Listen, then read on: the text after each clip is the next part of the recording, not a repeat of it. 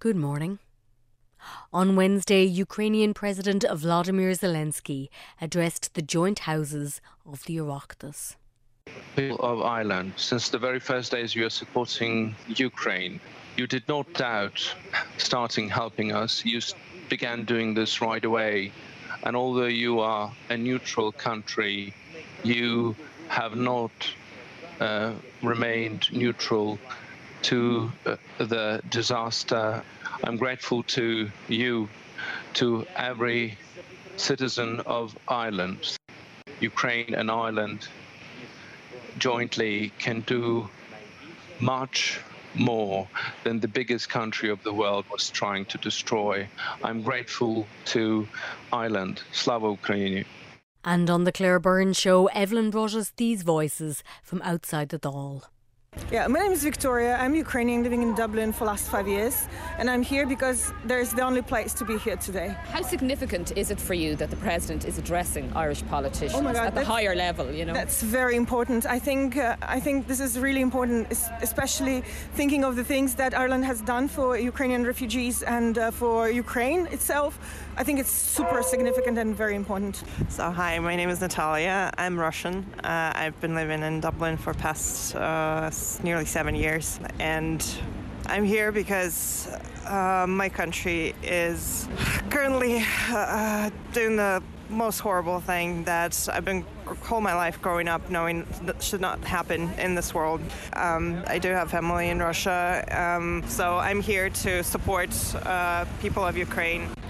My name is Tatiana Maryshko and I'm a Ukrainian living in Ireland.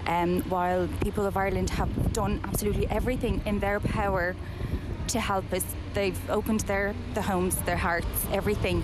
They're not the people who can decide to stop Russia in what they're doing. So I am here to remind the Irish government that while they're trying to find words, we're being slaughtered. While they're looking away, we are living the reality. We carrying that pain, and every minute of inaction is another life taken, another child's life taken. That's why I'm here. And later on the news at 1, Ukrainian native Victoria Featherchak, lecturer in European Studies at the Norwegian University and also Maynooth University, gave her reaction. And in relation, Victoria, to this urging that he made on Ireland to show more leadership, was the phrase he used, convince EU partners to introduce more sanctions on Russia. How does he see the kind of role that Ireland can play in that, clearly, that Ukrainian campaign for much tougher sanctions? Well, realistically speaking, we're talking about political will, internal political will, if you want me to put it this way, which can be then projected to the stronger foreign policy lobbying of greater sanctions or more detailed sanctions against Russia in the EU. So realistically speaking, that's very much leadership in the EU that can be performed by Ireland. But also I think Ireland has a very good standing in the EU because we're talking about humanitarian aspect of it. And Ireland has great history of that, and I think that part was also mentioned by our president. So I think to project soft power, to an extent, to convince, to lobby interest of Ukrainian people, I think Ireland has great opportunities to do that in the EU. But also it's going to show a stronger Ireland in the EU, where its positions are. From the news at 1. However, not everyone thought more sanctions was a good idea. While the majority of TDs and senators had stood and applauded President Zelensky's speech, 4 People Before Profit TDs had stood but had not applauded. Sanctions, they held, were ineffective and even counterproductive. But for some callers into Liveline, this proved contentious. Katie was in the chair. Here's People Before Profit member Owen. I think in this that we are in solidarity with the Russian anti-war movement, and we need to build a global anti-war movement. And actually that has to be, ordinary people standing up and getting organised against all of the warmongers, be they NATO, be they Russia. But can I ask you, Owen, would you support the lifting of sanctions right now? Yeah, I think the sanctions are actually going to be detrimental. It's adding fuel to the fire. The people who can stop this war are the Ukrainian people and the Russian anti-war protesters. Those are the people that can actually put the pressure on to put an end to this war. And I think that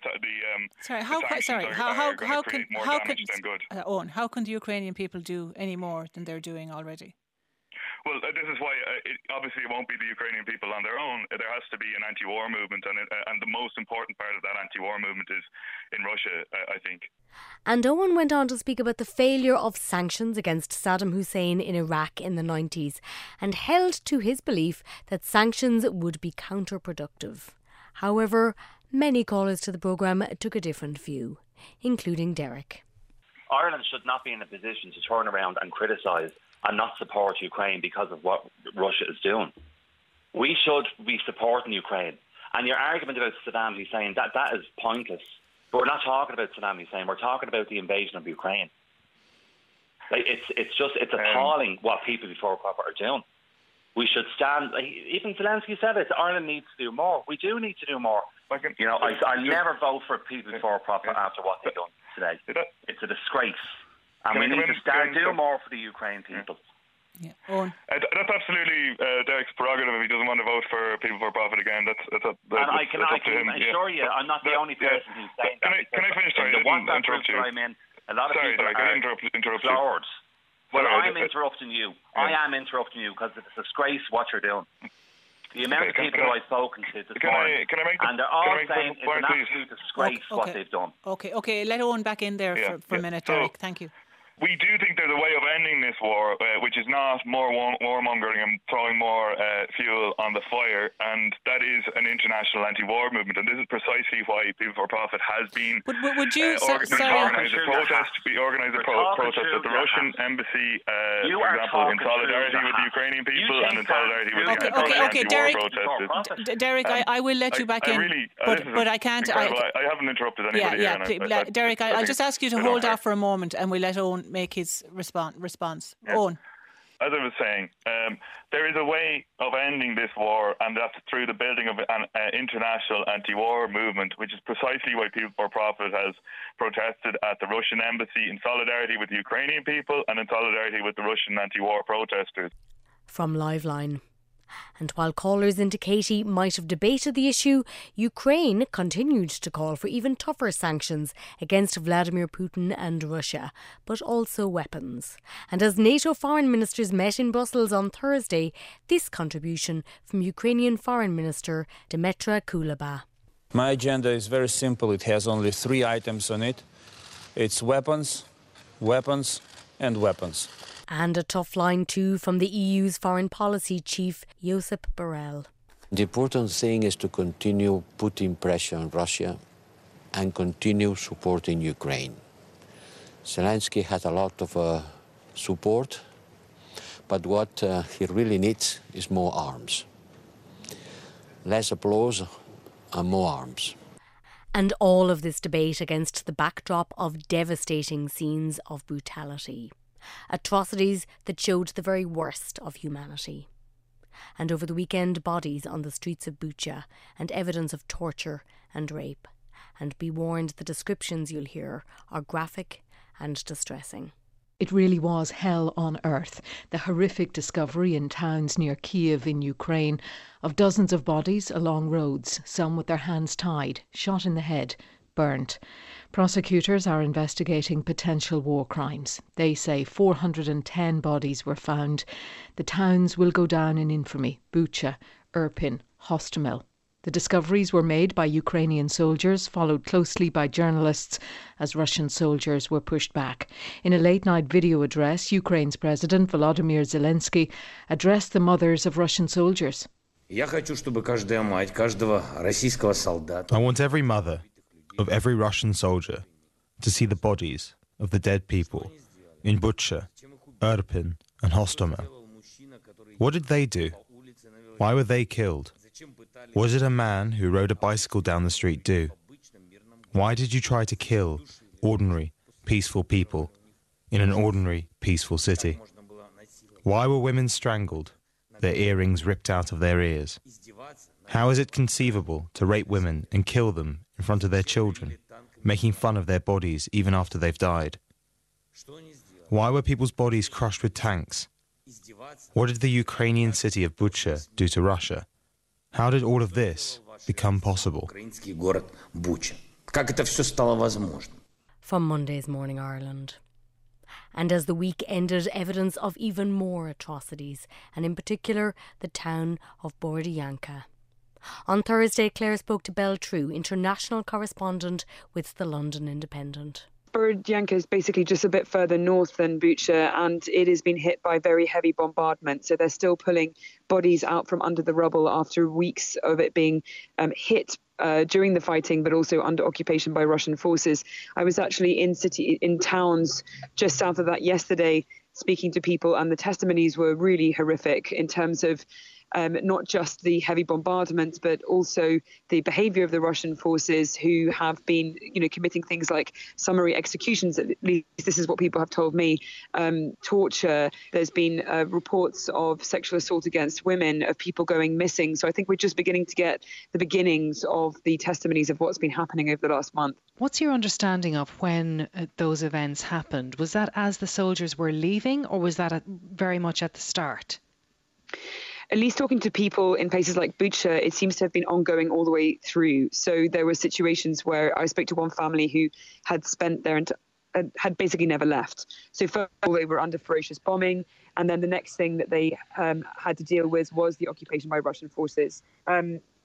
They told me that they had soldiers who basically used their tanks to break down the fences to enter their houses. They were looking for all the male members of the households. People were taken off to schools. Their hands were tied behind their backs. They were tortured. They were executed. I spoke to one 15-year-old boy who was trying to mend the roof of his building after a particularly bad night of bombing. The Russian soldiers pulled him off the roof, put him on the floor face down, shot twice next to his head and wanted to execute him. And it was only the last-minute intervention by commanders that stopped it from happening. There's also horrendous stories about people's bodies being left to be eaten by rats and dogs, bodies being discovered with their faces half blown off, not knowing, without any indication of what happened to them. There's also trenches of mass graves. I went to one site where a priest had basically just hastily buried dozens of bodies. He stopped counting at 100. He said he had to do that because there was no electricity to run the morgues, and also the morgues were overflowing.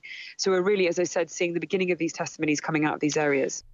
And as people in the east of Ukraine were being urged to flee while they still could, yesterday a Russian airstrike on a train station at Kramatorsk, leaving dozens of evacuees dead. On Drive Time, Cormac spoke to Roland Oliphant, senior foreign correspondent with The Telegraph. And we're told this is a key railway station in Kramatorsk where people are basically trying to evacuate and flee the region. Yeah, exactly. So Kramatorsk is one of the major towns that has remained under Ukrainian control in Donetsk region since 2014, when the war began. Its train station is one of the major stations serving a very large area that links up to Kiev. And essentially the Ukrainians, the world is expecting a very large battle for all of Donbass unfolding in the next couple of weeks, and the government has told civilians to get out while you still can. So the city council says there are about 4,000 people queuing on the platforms and in the car park waiting for evacuation trains when this strike happened. There's not really any way the Russians could not have been aware of that, to be quite honest, because this has been going on for a couple of days. I mean, like as recently as last night, this train station was really crowded. So whoever fired this missile, as far as I'm concerned, most likely knew what they were doing. The Russians are denying it though, aren't they? Well, they would, wouldn't they? They lied about MH17 when they shot that down. They lied about Russian troops in Crimea when I was interviewing Russian troops in Crimea who said, "Hi, I'm a Russian soldier." Doesn't mean anything. I mean, they've turned around and said, "Oh, we don't have." The Russian Ministry of Defense said today, "Oh, it can't have been us because only Ukraine has Tochka-U ballistic missiles." Well, the Russian Ministry of Defense's own television channel, Zvezda, published a report about Russian troops training with Tochka-U missiles in February, a week before this invasion began. It's a lie. It's a flat-out lie. And in Russia, denial and propaganda. Yesterday, Claire spoke to Oliver Carroll, correspondent for The Economist. you were tweeting about being sent messages by some of your friends in Russia when the details began to emerge from Bucha. What were they saying to you? Well, many of them simply repeating some of the lines you can see in Russian propaganda channels, which is that something is weird about the stories which are coming out of Bucha. There's no way that this could have been done by Russians. This was done by either Ukrainian soldiers or it's the biggest setup we've ever seen. I simply know that isn't true because I saw the bodies myself with my own eyes. I saw the corpses. I saw the people with their hands tied behind their backs. I saw they had perforation wounds to their chests, to their necks, to their heads. And I also could smell the decay of the bodies, which told me that it wasn't something that happened in the last few days when Ukraine was in charge of the territory. And just to give some context, the last week in Ukraine has been very cold. So we've been talking about sort of 0 or near zero temperatures. So you would expect the bodies to preserve without the kind of putrid smell we were smelling.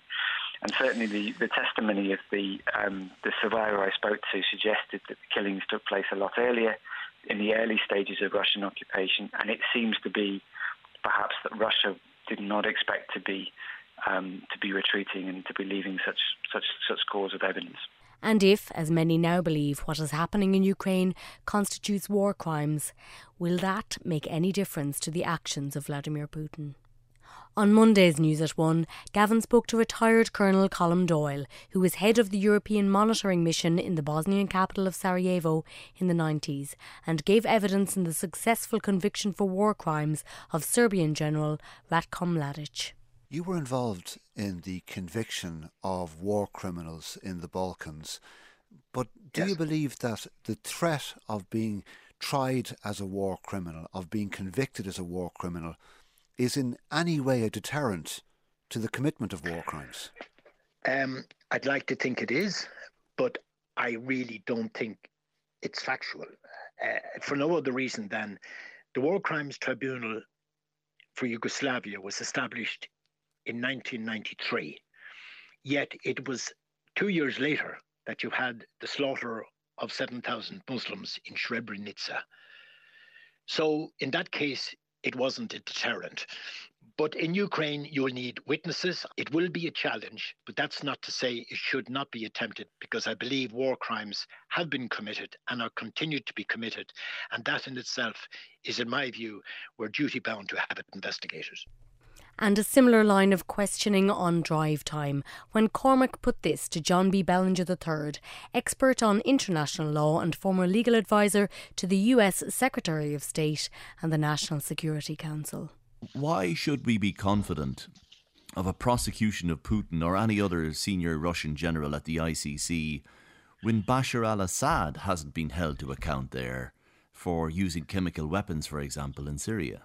Well, these are good questions. And at the end of the day, do I expect that we would see Putin or the defense minister or even senior Russian generals in the dock in The Hague?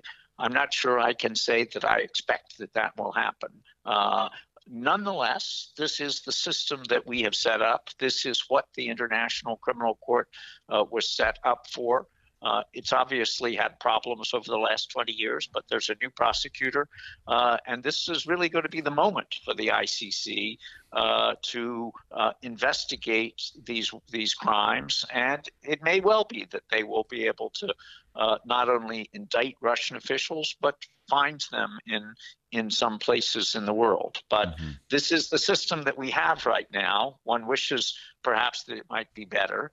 But it is the problem when you have countries of great power and equal status that we have to deal with the system of international law and international institutions that we have. And on Thursday, Russia was suspended from the United Nations Human Rights Council. However, few seem to believe this will impact the actions of Vladimir Putin. Back in a bit. Welcome back. In a world seemingly without rules, rhyme or reason, The chance for any bit of control at all? Well, we will take it with both hands. So when Ray got all giddy with power and canvassed the team for just one song to consign to the dustbin of history for all eternity, we couldn't pass that up. So Aaron Eve, who's producing today, said this one. Do you believe in life after love? I can feel something. All right, Roisin said...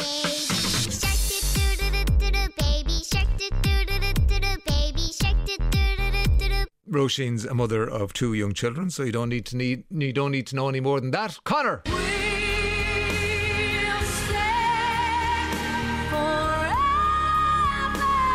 He wants that to be put in the bin. Room 101 for Neil.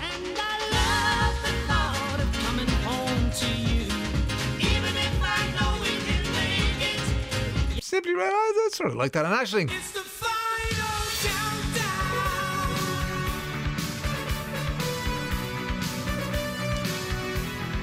Now, as a younger man, I would have had, a hit list, a hate list of songs that I would just, I'd run a mile from, switch off the radio, never play them at a disco. But now I'm older and a little bit more mellow and more tolerant. So I don't have a song. So chilled, he's killing the item. But he did dig deep and find one. This isn't a bad song. It's just by association. It's not good by association because I had to play it every Saturday night for 10 years. Every Saturday night, the same girl would come up and say, "Will you play that song, Ray?" And I would say to her, "Do you really want to hear it again? I'll play it for you next week." No, please, please, please, please, please. No. I got my first real 6-string. See, it's not a bad song. It's just, by association. But not a great song, in fairness. And a little bit of light relief there, because a bit more not so good news coming our way, I'm afraid. Because with all that's going on in the world, we almost don't have the bandwidth. But when it comes to the climate emergency, we don't have a choice.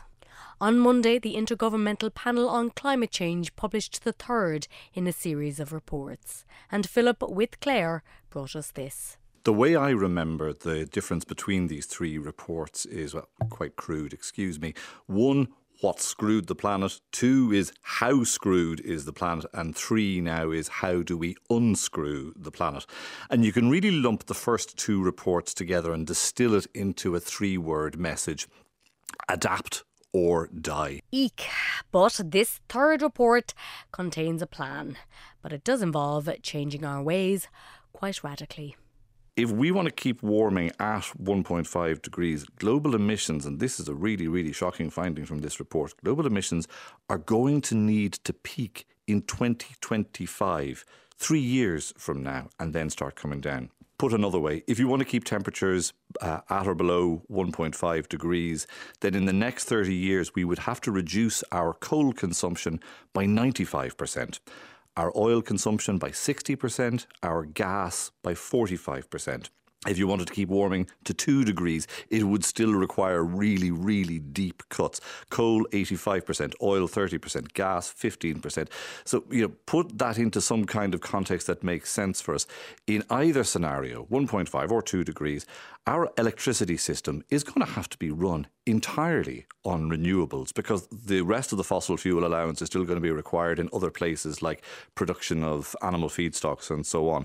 So the next time you hear somebody boasting about the huge scale of Irish ambition and shooting for 80% of our electricity coming from renewables, you know now from this report that what the science is saying is nothing short of all of our electricity coming from renewables by 2050 is going to keep warming below 2 degrees. And Claire, quite sensibly, finished up the discussion on this point.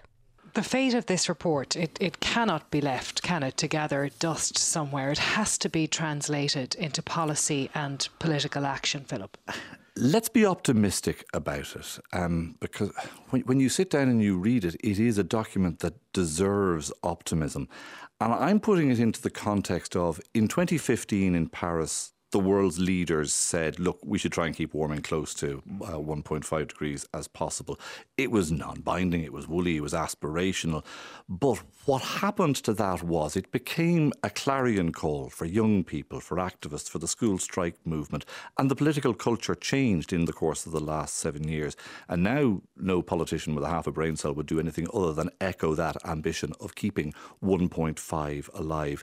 But that was an incoherent aspiration. What this document does, what the scientists are doing now is saying, OK, if you're serious about landing this whole thing between 1.5 and 2 degrees, here is exactly what you have to do. So this report, it joins a circle between political aspiration, then public demand, and now you have a blueprint or a manifesto for how to do it. And this, I think, will become the yardstick against which every climate action, every policy decision is going to end up being measured in the course of the rest of this absolutely critical decade. Fast forward to Thursday, the morning after the Fine Gael Parliamentary Party meeting, and this summation from Hugh O'Connell, political correspondent of the Irish Independent. 4 hours, Claire, one of the longest parliamentary party meetings I can remember, and certainly some of those who attended said it was one of the longest they'd ever gone to, and also one of the most interesting they'd ever gone to. But a lot of opposition expressed to the carbon tax increase from backbenchers up and down the country. I suppose the most colourful comments was the Kerry TD Brendan Griffin telling the meeting that the increase would be a watershed moment for the government, and adding that the Greens will want people to turn off the lights when they're having sex. Such was their desire to curb people's energy use and obviously fossil fuel These use. things happen when you've a 4-hour meeting. Things like this get said, right? You could say that, yeah. And I'm sure the Greens would deny that they're going to force people to turn off the lights in their bedroom. But anyway, other TDs expressing opposition to the carbon tax increase next month and calling for it to be deferred. Mayo TD Michael Ring was critical of the Greens and this line that emerged earlier this week about potentially Eamon Ryan encouraging people to have fewer showers or shorter showers, and he says that Eamon Ryan might only have had one shower a week, but he had a shower every day. This prompted the Taoiseach to respond that he would shower for as long as he feels is appropriate to shower, and on it went. Okay. Crisis? What crisis? On Wednesday, Una O'Hagan spoke to Ryan about a book called Journey's End, The Truth About Life After Death, written by her late husband, Colm Keane. And she spoke about his lifelong search for meaning. I think Colm was trying to find the answers for a very, very long time. You know, what are we doing here? What happens when we die? Is there a God? Is there a heaven? Yeah. What is a good life? Are we judged? All those kind of existential issues. Yes. And like Colm used to say, we plan for a trip away, 2 weeks in Spain. We think about it, we organise it, we get the clothes ready, we pack and yet for the biggest journey that we will make in our life, we don't want to talk about it, we don't want to think about it. Death. Yeah. We're very good in Ireland at the ritual stuff. We're very good after death. Mm-hmm. It's the bit before that we have a real difficulty with. And she spoke about the death of their son Sean, and she described the peace she'd felt at her husband's bedside when he died in January. I mean, it was such a privilege to be with him. It was in the Waterford Hospice. I held his hand. I told him I loved him. I told him that Sean loved him. That he was a great dad and that he'd left a wonderful legacy.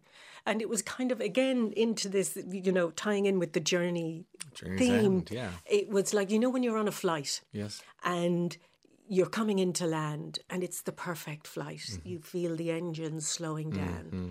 And that was Colm. It was the engine slowed and slowed and slowed. And then you find you're on the ground and it's just so peaceful.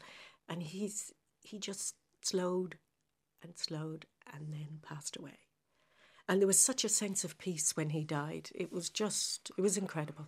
And she believed that while we all strive for a good death, a life well lived will maybe help us get there. There is a thing called a judgment. We don't get away scot-free. Mm-hmm. And it's not like St. Peter at the pearly gates. we do have to kind of deal with a reckoning, as it were, and a judgment. Sometimes this happens in the presence of the superior being or God, but more often we do it ourselves. And this review happens very quickly. We go through our whole life. And I thought, okay, I judge myself, that's fine. I'll give myself a pass. I'll go straight to heaven. But actually, it's more complicated than that. Colm says you judge what you've done through the eyes of other people and the impact that you have had on other people. And he says, very important that you do that review before you die. Like there was a story of a woman called Anne, and she knew she hadn't been that bad, but she hadn't been that good. It was relationship to do with her mother. And she realised that she would have to do something about that. And then she felt this wonderful sense of forgiveness, came back and repaired her relationship with her mother. So we have to do that kind of work before we die. And as to what might happen when the end does come, she offered this. Colm described it very well. He said the most important feature that sums up heaven is the presence of the light. It's where we want to go. Yeah. He said it is love, joy, happiness like you've never known before, and also complete understanding of everything, implying that it's our consciousness that survives after death. And he said he was absolutely of the belief that death is not an end, but the beginning of something entirely new. Right. And that our consciousness survives and creates, and we therefore then live on in a reality of our own making. Una O'Hagan with Ryan. On the poetry programme, Ophig Nanane at the Ministry of Birds from Louis de Poer. San a start to hiachta, tan a fine loga tresh fille on Afric. Tá de tachtan so, a drer urlauri alling o Ophig Nanane, Oba us na ghéir is an áil lofa an sail go léir of us, is tá cearta réirico vinge na dithe. Tá dóirse lecha le fáilte rais rih na himmerkig, fuinóga sméide is méra na simanéthe ag gléach lethortha, go rainhi siad a good scéalta a chéile. Maidin, sar a núisiúin na cuairtóirí galanta, cloisin na tithe, sculpturnach na marv trí na gola, portarach na lundóv I bhotharach na marvlinge, cantarach na bhuiseog I deach na mocht, a chur na leacair a lead a romplan lei, is bóthire siúcathe a sile na neor. In the housing estate, the swallows are back from Africa. According to the pretty spokesperson from the Ministry for Birds, they've been coming here since this place was nothing but sharp sighs and diseased breath. They have customary rights to the gables of the houses. Doors are flung open to welcome them back. Windows wink at them and chimneys crook their fingers, inviting them over to hear the latest.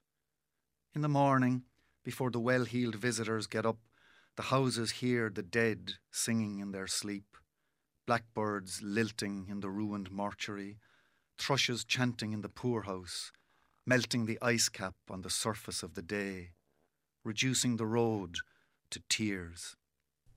Louis de Poer reading from his dual language collection Crooked Love, Grá Fear, as heard on the poetry programme. Greg Allen is in Augusta for the Masters. Close to wetting himself. Tiger is back. You know, he is incredibly charismatic. I don't think I've ever... Usain Bolt, I've been in the company of Usain Bolt. He's charismatic. Tiger Woods is, Charisma Incorporated. And they just love him here. I mean, the amount of gallery, the amount of, you have to call them around here, patrons in the gallery, following Tiger here. It looks like about half the spectators are in that group alone, just watching the man wearing the cerise crew cut top and the black trousers. And it's all business for Tiger. He's like he's in a zone again. Greg on drive time. And yes, of course, there's Irish interest, but all eyes were on Tiger, back on the course after a dreadful car crash, which had left his leg severely damaged. Yeah, I went down to the first tee and, first thing, he's limping. There's no question that sometimes he walks gingerly and sometimes he looks like he's actually limping. And I was just watching him down the first, especially the hill that he has to climb from around the first tee up to the middle of the fairway. He wasn't in the middle of the fairway off the first tee, but he did get himself a situation where he made par in the first. A real scrambly, sort of not very pretty looking par at the first, but it was still a par, holding 8-foot putt. But he's limping, and the walk here is the issue. It's not the game. His swing actually looks like it could be as good as it was at his very best. I mean, there's a lot of swing gurus analysing the swing that he has right now, and it looks really, really, really good at 46 years of age. Maybe not the same amount of speed that he might have had in his swing when he was at his peak, but the game is good. It's the matter of getting around here, and I don't know if you ever watch much of the Masters come up, but there's an awful lot of walking up and down hills here, and he's got an awful lot of metal in the lower part of his right leg, and there's very little flexion in the foot. He walks fairly flat-footed as well as that slight limp, so it's about getting around here on the two legs, dealing with the swelling at the end of the day, the amount of pain that he has, the amount of painkillers that he has to take, because we had thunderstorms which have really softened the course here and made the walk maybe even a bit longer. Ooh, that sounds tricky. Now, we don't speak golf here on Playback, and I'm guessing from this question and Greg's answer, Sarah might not be fluent either. Greg, perhaps this is a silly question, but would he not be allowed a golf buggy under the circumstances?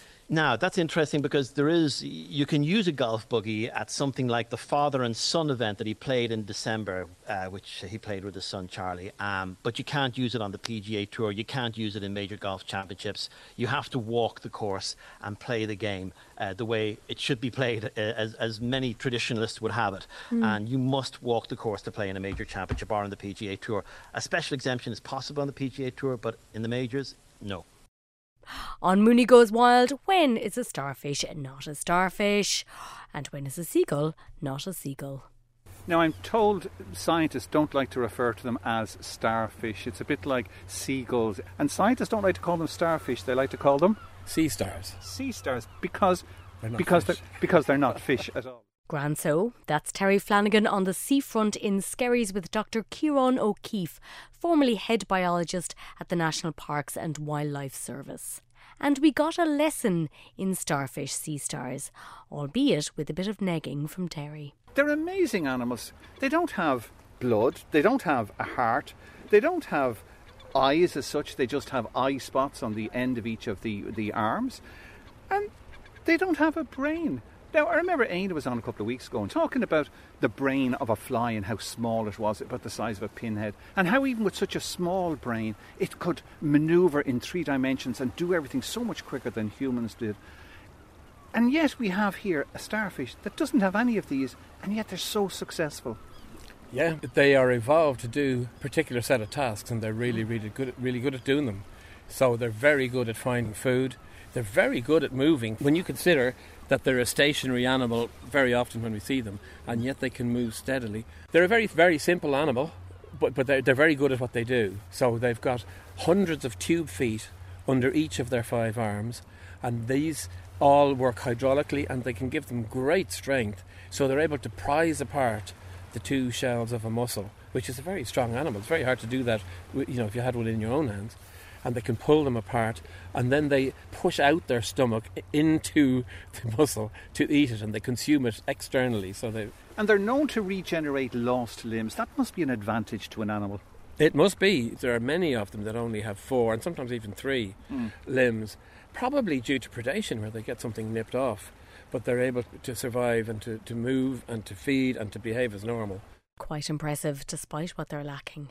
And in case you were wondering, some species of gull, particularly herring gulls and black-headed gulls, 2 of our most familiar gull species, they'll actually often feed well inland during the day, often quite far away from the coast. And that's one of the main reasons actually why I prefer not to use the term seagull myself, because it masks the fact that some of these birds, actually the sea is only part of their lives. They spend a lot of the time away from the sea feeding well inland. So there. Niall Hatch, Mooney Goes Wild, accuracy in all things. On Drive Time, a Cormac special, contender for Question of the Week. He's talking to dog behaviouralist Susie Walsh. And while generally you might look for context, don't think it's going to matter.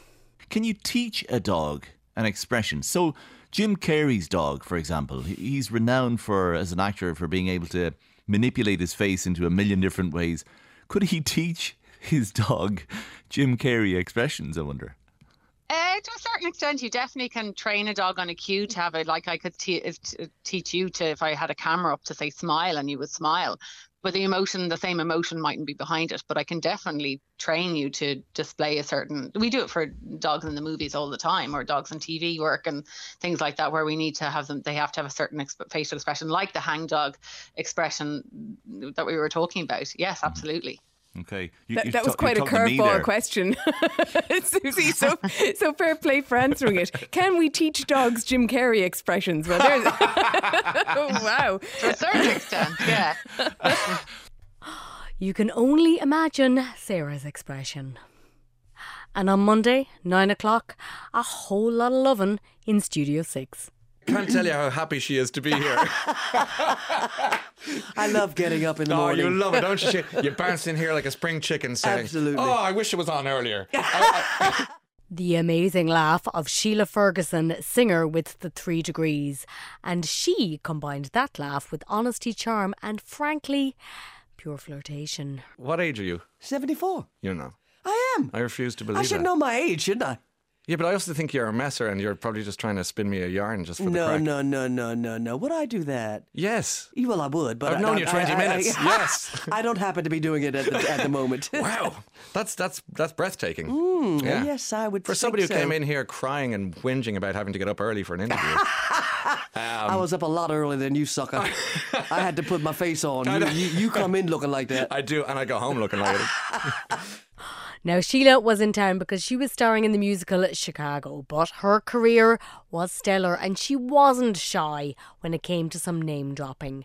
Elvis. Your love's lifting me higher than I've ever been lifted before. It's a great tune, as you know. And then Elvis comes, your love. I met him once in Vegas very quickly, before you ask. And How was that, Sheila? Brief, but... Well, no, he was eating all his peanut butter and bacon sandwiches, so he was pretty obese at the time. Okay. But he was Elvis, and he was just a nice guy. Next up, Marvin Gaye, who helped her out when she played her first gig at the Apollo at the age of 14. And he'd look like a god in that blue satin costume with the ruffled shirt and the bow tie, and he said, sit down, and we talked, and he was so nice. Right. And he put me at my ease, knowing that I was nervous, and that's something I've carried with me all of my Lovely. career. What a great skill. Exactly. Yeah. And he signed my autograph, and do you know that we stayed friends until he died in Belgium? Did you really? Indeed. A gentleman, then. Very much so. And then, bizarrely, Prince Charles. Everybody believed that we were lovers when we weren't. How did that happen? That was a song I recorded. How did that happen? He did make several moves, but I didn't take him up on it. I wasn't going to be a notch on his bedpost. But it was nice having him flirt, and I gave him toe to toe, and I think he liked that because I didn't kowtow. Yeah. He would say, I have a train. I say, yeah, well, I got a plane. I didn't, but I had to have a comeback, had to have a comeback. I'm from the ghetto, So he just laughed. He said, Sheila, you're something else. I said, yes, so are you. And on it went. They got themselves here. My sex life is going forever now. Actually, speaking of which, you did say at one point... Too early for that, Never too early.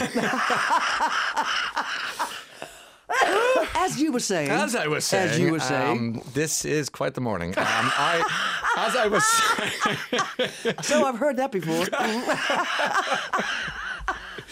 You're going to be put off the air now. I think we were. He's a very gorgeous guy, ladies and gentlemen. Yeah. He's a hottie. You got as I say. He's turning red now. I am. Yeah. You have me bright red. As you were saying. I've been told. I have a great face for radio. So you won't see me on stage with this soon. Jesus. Okay. Oh. That is the best laugh. Sheila Ferguson with Vine. And that is it for this week's playback. Thank you for listening. Talk to you next week.